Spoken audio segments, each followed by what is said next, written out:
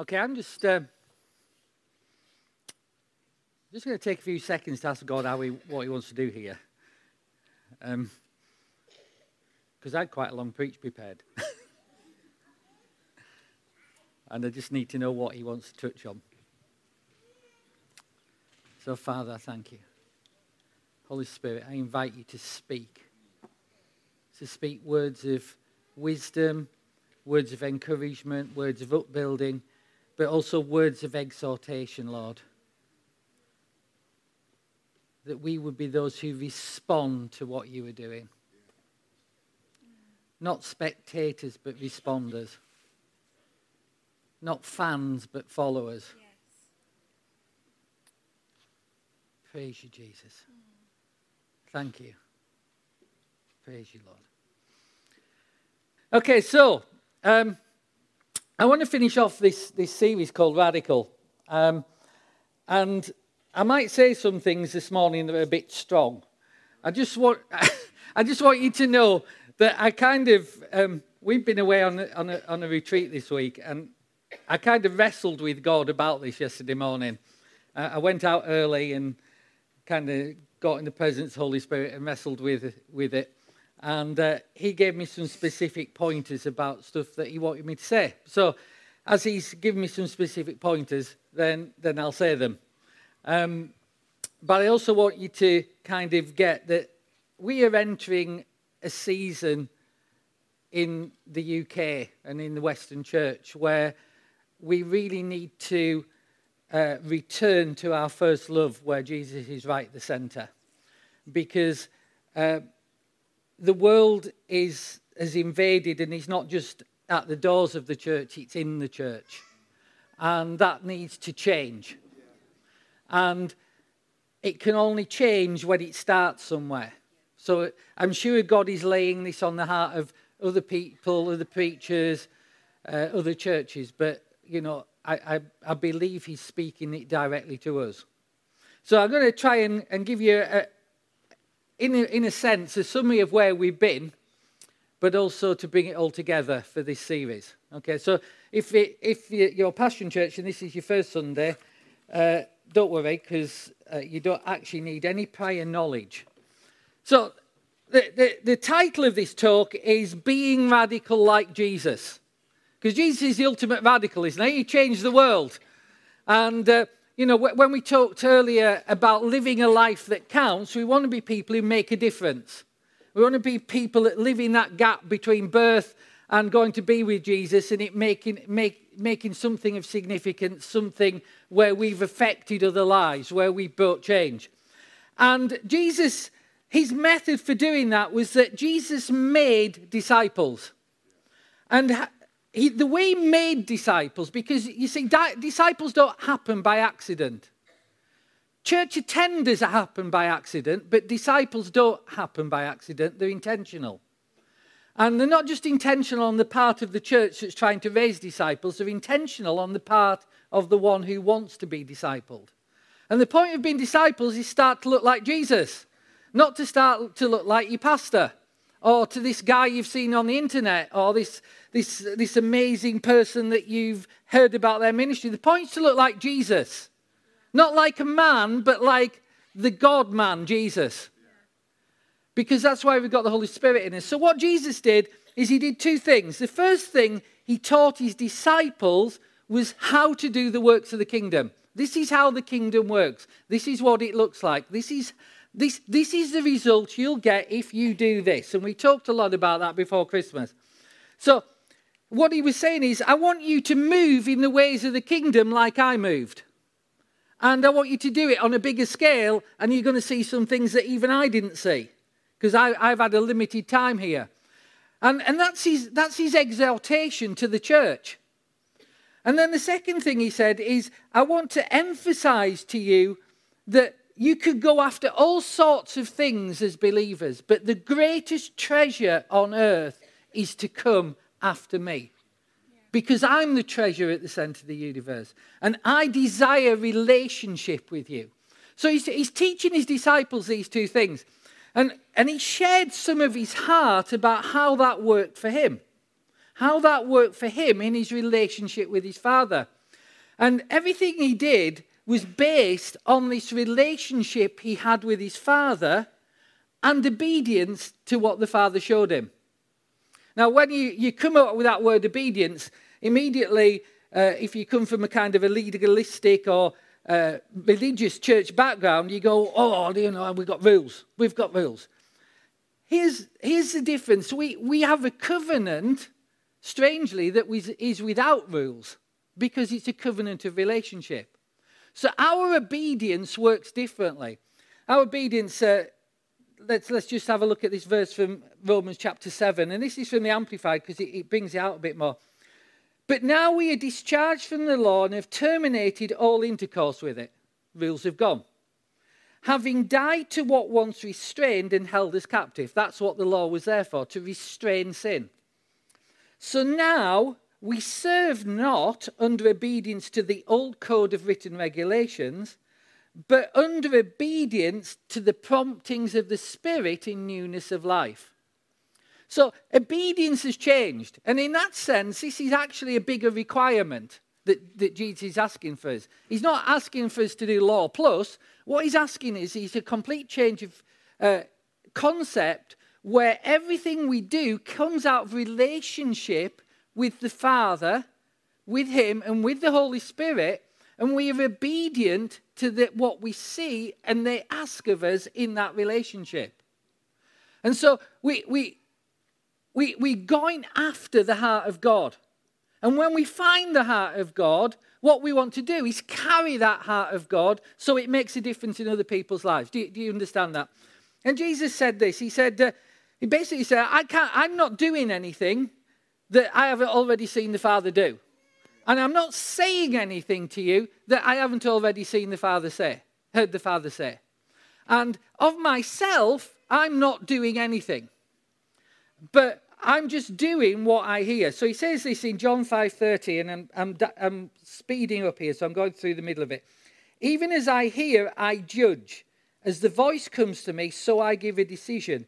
And my judgment is right, just and righteous, because I do not seek or consult my own will. I have no desire to do what is pleasing to myself, my own aim, my own purpose, but only the will and pleasure of the Father who sent me. Now that's Jesus talking, and he's saying, I'm God in human form, walking the earth, and I am not doing anything from my own will. I'm doing what I hear the Father say to me. And therefore, when I have decisions to make, when I have life decisions to make, when I face the issues of life, when I face the problems of life, when I face all the stuff that the enemy throws at me, all the stuff that men throw at me, my decisions are true. Because I've been careful to hear what God said to me. So the basis of all the decisions about his life that Jesus made were what the Father showed him. And I find that incredible. Now, here's what's more incredible. I just get so excited about this because Jesus then turns around to the disciples and said, up to now, I've called you guys servants. But now I'm changing the basis of our relationship. And I'm going to call you friends. Now, what does that mean? Well, basically, when you're a servant, you follow orders. But you don't know what the plan is. You just do as you're told. And God is saying, no, Jesus is saying, now the basis, guys, of your relationship with me and the way this is all going to pan out, for you to live this radical life that you've seen in me, you're not only going to take orders like you have been up to now, but you're going to be let into my heart and you're going to know the plans. You're going to know what we're going after. You're going to understand and see the big picture because you're my friends. And I share my heart with my friends. I don't share my heart with servants. So everyone here in this room, if you're a born-again believer, you're now in that category of friends. And Jesus' intention is to share his heart with you, share his plans with you, share his thoughts with you. and share with you the excitement of seeing them come to pass. That's what this is about. And Jesus goes on, and basically what he says is that the way this is going to work for you, and I'll say because the disciples didn't understand him at the time, but we can now understand him. He said, the way this is going to work for you is the Holy Spirit's going to come, and he's going to show you the things that come from me. Just like I've just told you, I work with the Father, and I do what I see the Father doing. I hear what I hear the Father saying. I take his wisdom, so my judgment and my decisions are true. I've got a picture of the big plan. That's what the Holy Spirit's going to do for you. So take away all the methods, take away all the formulas, all the ideas we have of how to be effective for God. Jesus takes it down to one thing. Day by day, you need relationship with me. That's it. That's Christianity. Anything more than that is man's methods. I want you to understand that, because that has radical implications for the way we run our lives. And it's just massive, because if you look around you, so let's take Faith Life as an example. I know we all love Faith Life and we believe it's different and all that sort of stuff. But look around you. We in many ways, we look like any other church. The only difference is we're here and other people are in other churches. And they might talk about different things and that sort of stuff. But we're all trying to do stuff in this way. And we've got an understanding of this is how church works. This is an understanding of how Christianity works. And I'm not trying to take away from church meetings, because they're so important. Like I think one of the problems we have these days is people have not understood the importance of being together as a church family and coming to church regularly on a Sunday. And we think it's okay to come 1 week in 3 because we've had a bad week or a busy week or a tiring week. Or there's a trampoline class or a swimming class or a football game on. Or Man United are playing on the TV or whatever. And we think it's okay.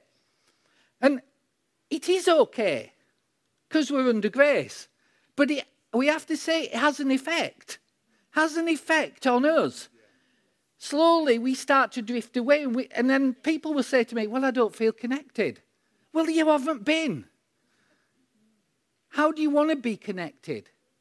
So connect.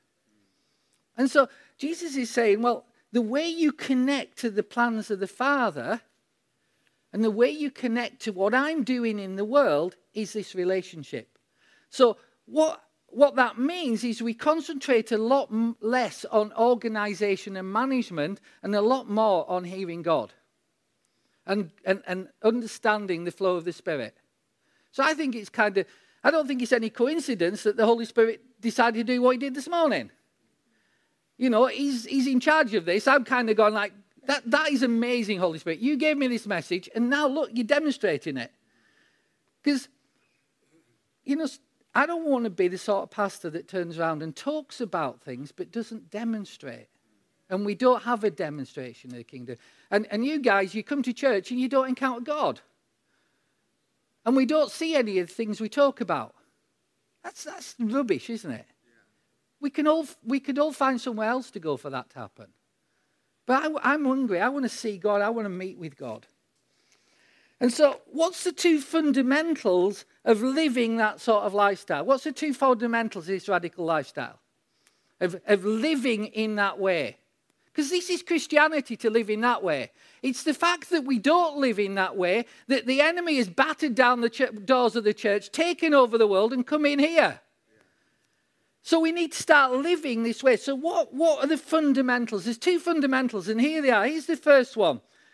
If this is about hearing God's voice through his word and through the Holy Spirit and doing what he gives us to do, saying what he gives us to say, then the first thing that we have to do is commit to believe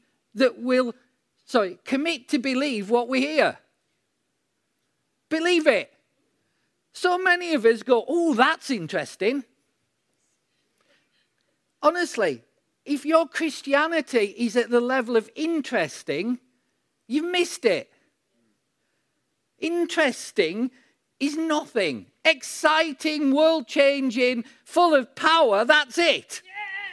But interesting, don't. You can go to lectures at university that are interesting, and they won't change anything.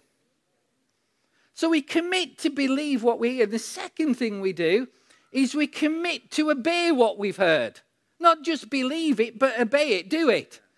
You see, the gospel is not intended to be about reflection, mere reflection. Reflection's important, but the gospel isn't intended to be about mere reflection.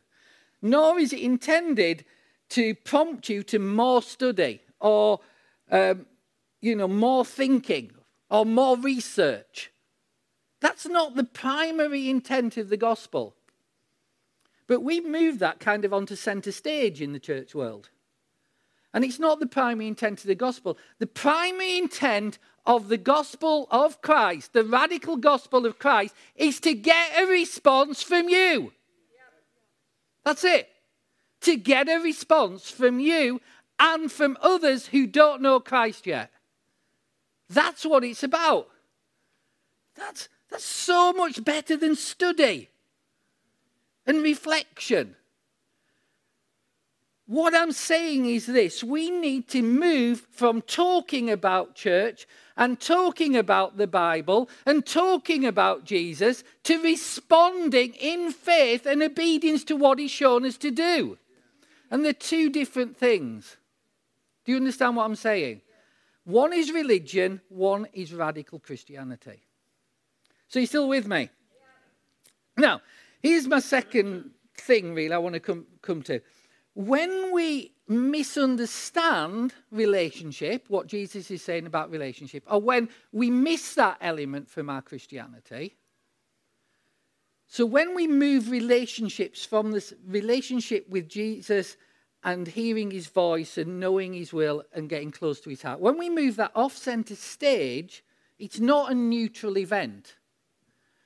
Because something comes in to fill the gap, we've moved it off. And you see that different from generation to generation.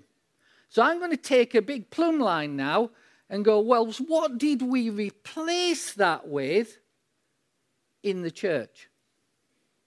What did we get when we shifted that gospel of relationship and hearing God's voice off center stage?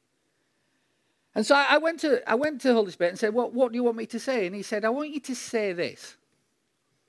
They might not agree with you, but this is what I want you to say. I want you to say that when we miss relationship, you are left with self-help. When you miss relationship, you're left with self-help. And this wasn't me, but this is the question he said. Have we subtly replaced the idea of relationship with me with the idea in church of getting what we need? Yes, we have. And I believe, yes, we have. So well done, Rosie. You see, when we move that desire to hear God's voice, believe it and obey it and respond off center stage, we move us center stage. Because Jesus is over there. And look, now you can see me. And the problem with seeing me is in that vacuum, we prioritize not obedience to the voice of God, not obedience to the gospel. We prioritize obedience to get me things. If I do this and I follow this formula and I shout louder or pray longer or whatever, then God will meet my need. So now you've got to listen really carefully to this, because we have a covenant of blessing. And that's free and that's an inheritance. But the covenant of blessing is designed to point us to the blesser. So we find the blesser. The covenant of blessing is not an end in itself for us to get where the blesser's off central stage. Jesus is the center of the universe, not us. And when we make our preachers and our Our church is all about me getting this answer, me getting this, making my life good, making my life great, making my life fantastic. What happens when your life is not great, not fantastic, not good? We go, I just can't connect with God. Well, it's no wonder, because he's way over there. Because we made the gospel about us, and it was never about us, it was always about him. Yeah. Self-help is not the gospel.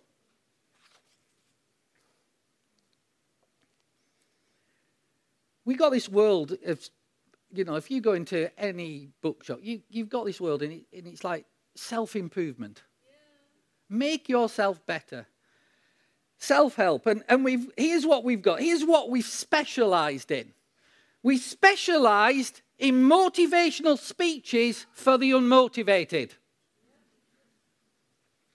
And here's what else we've done. We've specialized in can-do TED Talks for those who really don't want to do anything. So we feel we've got to move them. Our words are not meant to move people. Encountering Christ is what moves people. You cannot reduce Christ to a TED talk, a self-help talk, a motivational talk, because that's not what he's about. If he was about that, he'd have kept the crowds and not gone up the hill to pray. He was about relationship with the Father and doing what the Father showed him. And that's where he's the center, and it's for his glory. So the challenge to us is this,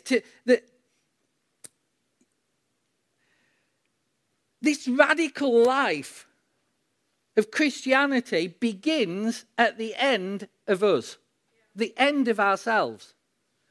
And the more we make church about ourselves, the more we move away from the gospel of radical Christianity. Because it's about him. So we begin at the end of ourselves. You see, 2,000 years ago, Jesus caused blind to see, lame to walk, set people free of demons, healed the sick, raised the dead. And he turned hardened hearts to God. Here's the thing. The power of Jesus has not changed in any way whatsoever. Except he's now made it available to us. The question for us is whether we are going to do our lives and do our church trusting in the power of God or trusting on our self-help and self-improvement and organizational management and organizational motivation. That's the big question. And I can't answer that for you. I can only answer it for me. I can't even answer it for Cheryl. Cheryl can probably answer it for me because I do what she tells me. But the challenge is this, to live in such a way that we are radically dependent on and desperate for the power that only God provides. The gospel was always about power. It was always meant to be achieved by power, whether that's power in the preaching, because the Holy Spirit anoints the word, whether it's power in the healing, whether it's power in the deliverance, whether it's power in the conviction, it's always been about power. But sadly, there are other ways you can do church and do your Christian life. And most of us adopt, to some extent, those ways. And this isn't meant to be critical of anybody. It's true of all of us. We all adopt different ways. Are you still with me? Okay, good. Have I upset anybody yet? Oh. Okay, so I came across this concept. The concept's called the American dream, but the minute I call it American, we could sideline it, couldn't we? But you've all heard this idea of the American dream. Let's make it British, and let's call it the modern dream. And the modern dream's this: we can do anything we set our minds to accomplish. If you just thought you could do it, then you can do it. It's only because you're not thinking positively that you haven't achieved everything you ever wanted to achieve. You can climb any ladder, you can attain any prize, you can be at the top of any organization, you can make any amount of money you like. what is wrong with that picture? Because it's not just a picture that we have in the world, it's a picture that people also talk about in the church. Just believe and everything will turn out amazing. What's wrong with the picture? Well, there's two lies in that picture. And because we've had a long morning, I've got to tell you what they are instead of waiting here for you to tell me. Okay? The first lie is this. The first thing, and these aren't original. So I nicked this bit because it impacted me. I heard a guy called David Platt talking about this, and it really hit me. And he said this, there's two problems with that picture. The first one is this. It has a dangerous assumption behind it. And that dangerous assumption is that our greatest asset is our own ability. You see, this modern dream prizes what you can accomplish. The gospel asks us to die to ourselves and believe God and trust in his ability and his power and what he can accomplish. And I think that's a dangerous assumption that creeps up on us unawares, so that we end up doing most things by our idea and our ability. Not because we've got a bad heart, just we've taken a default position. And when we go further and further down that road, the power gets more and more marginalized and disappears because we're not operating in it. So we haven't done anything because we're bad. We've actually done it because we wanted to do good. But we've made a dangerous assumption that it's our ability that matters in this. And it's not our ability at all. It's Jesus' ability and Jesus' authority and Jesus' power. So that's the first thing. The second thing David Platt says is, with that assumption comes a false goal. And the false goal is this: as long as we achieve our desires, we will attribute it for our glory. And others will recognize us for what we have achieved. If the goal of ministry or your Christianity is to be recognized for your achievement, you've substituted a false goal.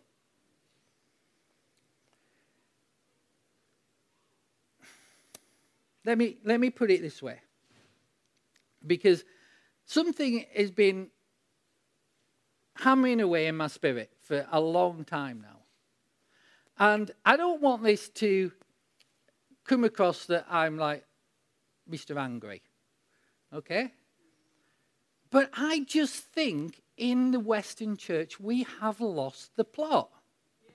I really do. Why do I think we've lost the plot?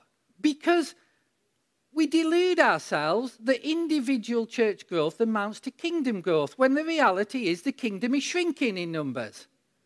We delude ourselves that it's a great thing to attract people to our church when all the churches are emptying. And we think we're doing great. But more than that, technology has allowed us to involve ourselves in a concept of Christianity that takes away Jesus from center stage. You see, I see lots of superstar Christians out there. There's a lot of rock star worship leaders. And there's a lot of cerebral theologians. And they're all out there. And here's what I fail to see. I fail to see the power of God. Yes. I fail to see it in any way whatsoever. I hear great speakers, great explainers, great musicians, but I fail to see the power of God. I fail to see the power of God in America. I fail to see it in the UK. You know, we have a few people who get healed, and we get healed regularly. You know, we see regular healings in this church. You put them on Facebook, and it's like you're the only church that's seeing this. Why is that? You know, we've got these people that we follow, and we pay, honestly, we pay to go to meetings, and we pay large amounts of money. You go to a conference, and by the time you paid for your food and your hotel and your ticket and you put in the offering, you're 500 or 600 quid out. Why did you go? Because you went because there was a speaker there. I'm not interested in meeting speakers. I want to meet Jesus. And here's the thing. You know, I see beautiful stages, bright lights, big book sales, and I still see no power. I see subscription services that you can subscribe to. I see people come to me every week and go, did you hear what so-and-so said? And they send me videos of what so-and-so said and somebody else has said. And it's all the favourite preachers. I'm not interested. I want to hear the voice of Jesus. I don't want to hear my voice. I want to hear the voice of Jesus because it's all about him. I'm not interested in superstar Christians. I want to see the power of God in this nation. And until I see that, my objective is to get with God. Because if I'm not seeing anybody demonstrate that power, I need to go to God to find out where it is. I'm not going to find it from that person on the internet or on YouTube who's telling me all these things that he isn't getting to work for him. I want to go to God because he knows how it works.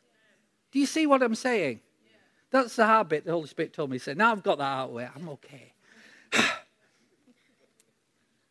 So I was all like bothered about that. And then this same talk I was listening to by David Platt, he came out and he said this, and I'm going like, I was really convicted by the Holy Spirit on this when I heard this, and he said this: I have become part of a system that has created a whole host of methods, plans and strategies for doing church that requires little, if any, power from God.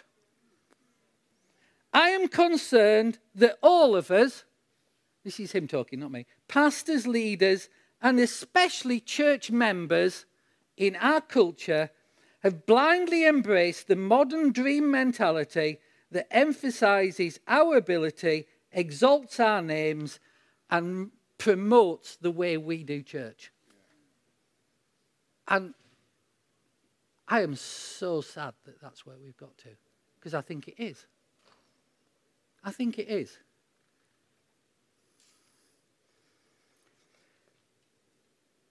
The bottom line is this, that in the age of technology, it does not require the power of God to draw a crowd.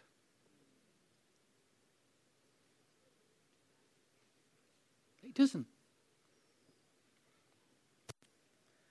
You just need a few elements. You need a charismatic speaker. And because you can't trust anybody else to do anything, when your church building gets a bit small for that charismatic speaker, you put him on a video screen in another building, in another area. Because you can't trust anybody to do anything. And he's the only one. And he's charismatic. He's the one that draws the crowds. So better to have him on a video screen than a human being ministering to you. And here's something else. You know, second thing we need. So we need a good performance. We need a good performance from the speaker. We need a good performance from the band, to be honest. You know, it's got to be right. But more importantly, it's got to be on time.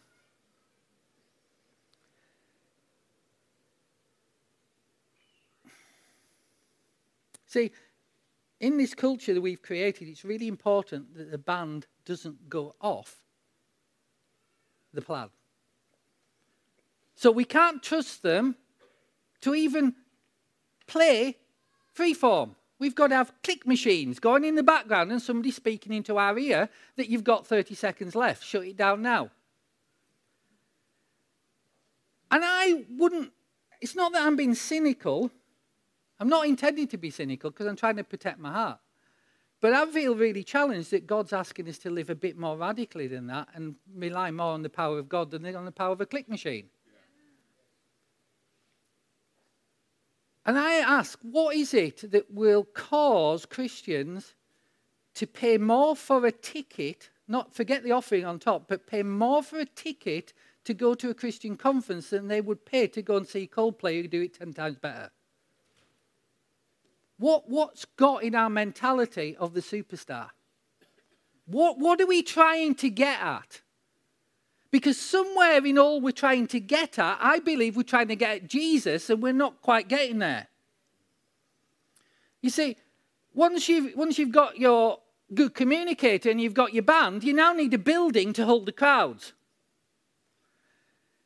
So, and it needs to be an attractive building, and it's got to have comfy chairs.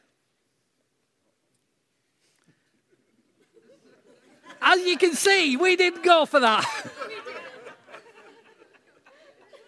I still believe these blue chairs were a prophetic sign from God to get us out of our comfort zone. There's 8 of the old ones in the back there, and I look longingly at them every Sunday morning because they had a bit of padding. Here's the thing. We can say these things, and we can go, yeah, because we're not, it's not what we're aiming for. But we can get caught up in it. You see, that whole concept of modern church, they only build the buildings because we want them. They only have the comfy chairs because we want the comfy chairs. We're not going to go anywhere with no comfy chairs.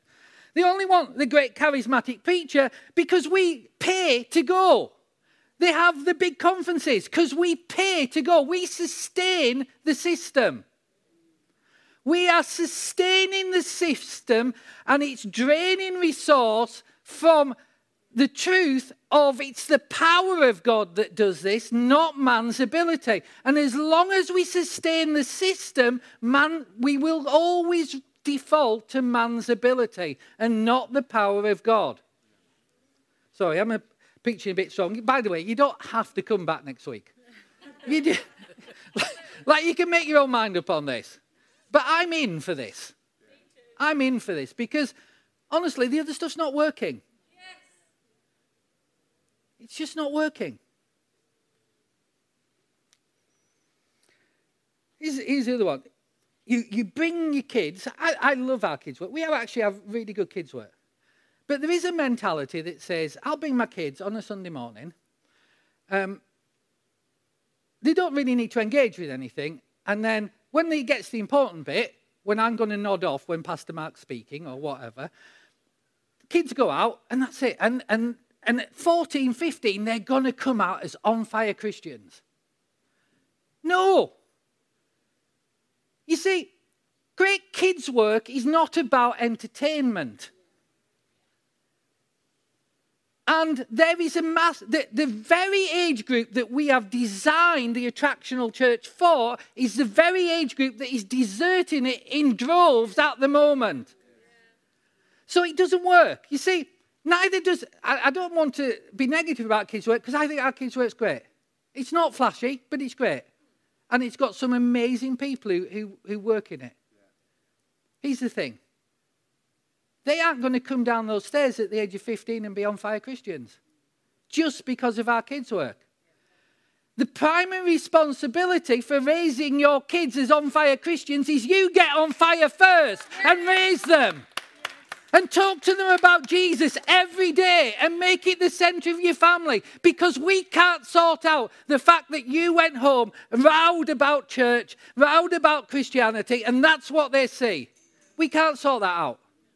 The primary responsibility for raising your kids is you. But somehow, put all that together, the charismatic preacher, the worship band with the click machines, the building, the kids' work that everybody wants to go to because it gets the kids off their hands on a Sunday morning. What do you come out with? You come out with one simple message. Do not try this at home because you cannot reproduce it. Christianity is not something to try at home. Leave it to the professionals. And by the way, we'll just take another offering to pay those professionals because they need a new set of lights. We have come, can you see? And that's why I was bothered about when I was going to say this. We have created a Christianity that says, do not try this at home. Your job is to sit there, pay for it, and clap when you're told to. That's not what Jesus set out to produce. It's just not. He set out to produce disciples who did the works of the kingdom, heard the voice of God, and did what they heard and said what they heard. We're millions of miles away from it, and I do not know what to do about it. You know, we had a little retreat this week, and we were talking about this. Roger said, I've noticed recently you were looking a bit tired. And what makes me tired is not preaching, it's not writing sermons, it's not doing church. What makes me tired is not knowing what to do about what I can see. Yes. I don't know what to do. I can only identify it and call it out. Because I don't think we know what to do, because we've gone so far down supporting that system that we've raised a generation that thinks that is the only system.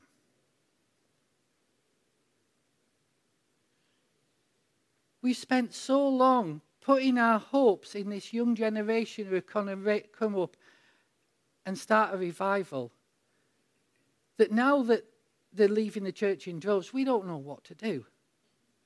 And perhaps it's the older generation that needed to start the revival 20 years ago that would have stopped that situation. And perhaps it's the older generation now that will rise up and start that revival. Yeah. Yes. And then the young kids will get on fire because we're on fire. The parents are on fire. The grandparents are on fire.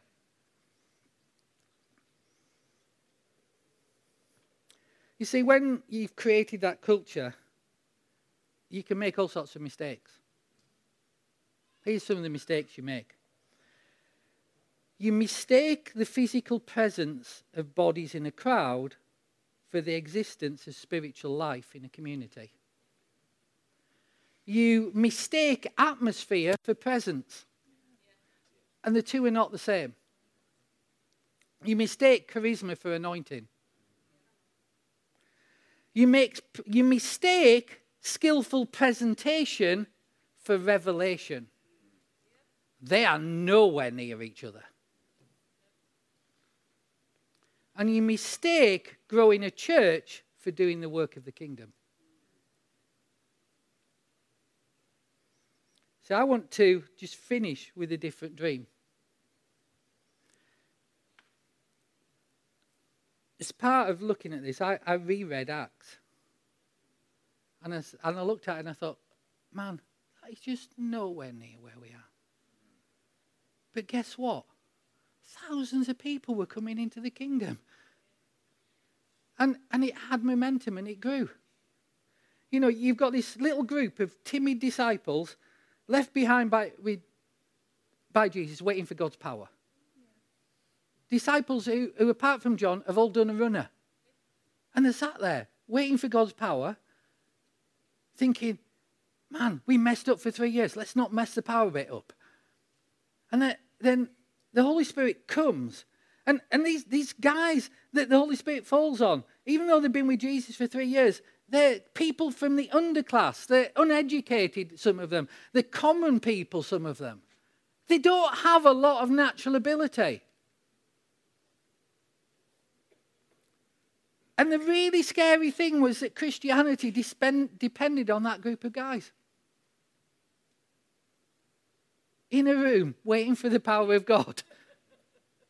With the whole Roman Empire lined up against them, all the Pharisees, all the Sadducees, all the scribes, and all the people around them lined up against them. And they're sat in a room waiting for the power. And it just, it hit me over and over again. They're not plotting strategies. They're not coming up with a business plan. They're not out there raising finance. They join together in prayer saying, God, what do you want us to do? What do you want us to do? What happens from here on in? Jesus said you were going to show us the things that came from him. Well, we're going to work on the idea, God, that you're actually showing him some things right now and try and find out what they are. We're going to dig into you in prayer. We're going to go after what you're saying. And we want to hear your voice. They are not putting any faith whatsoever in themselves. They're putting all their faith in God. Yeah. because they have nothing. But just because we've got something doesn't mean that that changes. We're still supposed to put all our faith in God. Yeah. And then God sends his Spirit and people start coming to Christ. I don't know if you've read Paul's sermon at the start when the Holy Spirit falls, but it's kind of like a bit of a history survey. Yeah. It's not very exciting. Yeah, Peter, sorry. Peter, well done, Roger. It's not. I mean, like, if I preach that sermon, we'd be over in 5 minutes, and you'd go home and go like, well, that was a waste of time, wasn't it? I knew all that. And yet 3,000 people come to Christ. Why? Not because of Peter's sermon. Because the Holy Spirit took his words, convicted hearts, and they turned to Christ. He relied on the power of God, not on his own words. You know, they go out, they've got nothing. The 3,000 people are now looking at, and they go out, they go to pray, and they come across this guy at the temple gates, and he's been a cripple for years. And he says, will you give me some money? Because I'm poor. I've got nothing. Here's what Peter and John say. We haven't got anything either. Silver and gold have we none. In the name of Jesus, get up and walk. And the guy gets up and walks. And it creates such a chaos that they end up getting hauled before the authorities. And they go back and they get together and they pray. And more power comes. And the building is shaking that they're in. And they rise up with boldness and courage to do exactly what they've been told they can't do. And these are ordinary people. These are ordinary people that approached that cripple and said, silver and gold have I none. And now let me translate that for you. Silver and gold and buildings and video screens and great band and comfy chairs and masses of car parking and a coffee bar with kids' bouncy castles in it. Have I none? But what I have I give you. In the name of Jesus, get up and walk and see your life changed. You see, and then you see the power of God accelerate right through Acts. Once they've got scattered, it goes wild. Across countries, across nations, across the whole of the Roman Empire and beyond. Thomas takes it down into India. It comes to England. It goes all over the place. With ordinary people who have nothing. Except the power of God.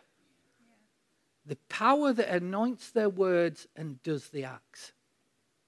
That's all it takes.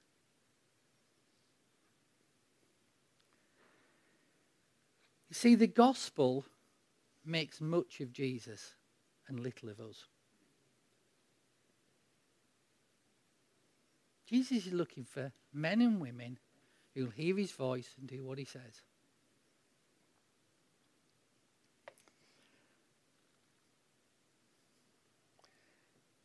Jesus is about giving timid, common, unlearned people his power and expecting the world to change. That's his plan. It's a good plan. It works. It's not a stupid plan. It just sounds stupid to us. But it's a good plan because it works. And it always has worked when people have followed it. But here's the catch. It's for his glory.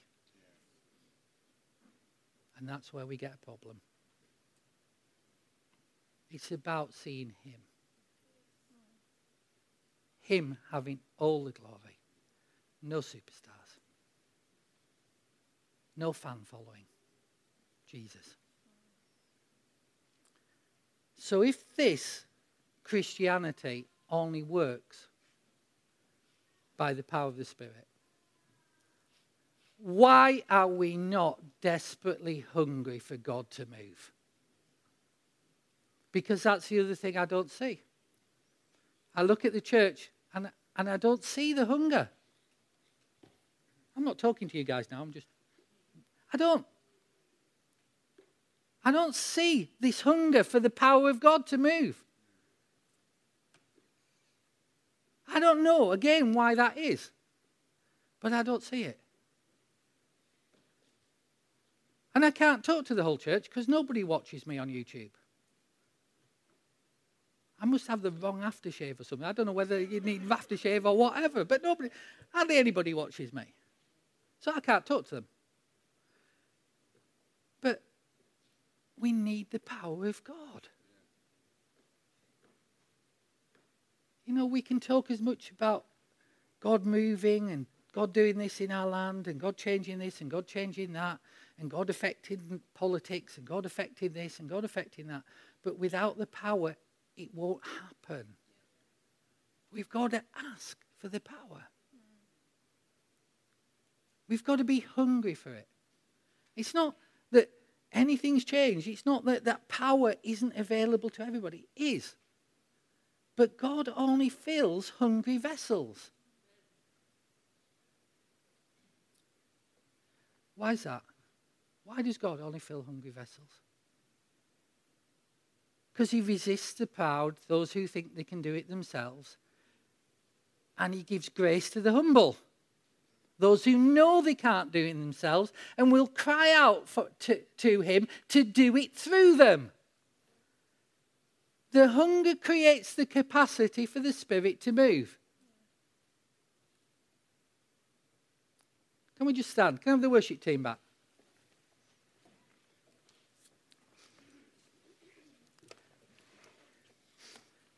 Okay, so I know that's a long service. But here's the thing. Why are we bothered, or why do people bother if the service is long? If God's moving, if God's speaking. See, we have to let somehow God take his church back. Because he wants it back. And we can't control things to the minute. And I think I know everybody here, so actually I know you're not that bothered that it's overrun. Because you know you're after Jesus. But what we're seeing isn't yet enough, is it? There's not enough of the manifest power of God in our words and through our prayers. So I want us to just start asking God for more. Joyce, can you come and lead the prayer on this?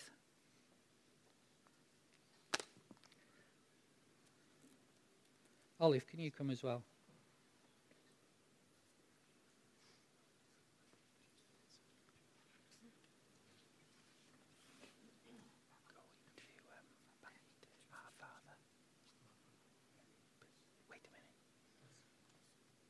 Yeah, Father, we thank you.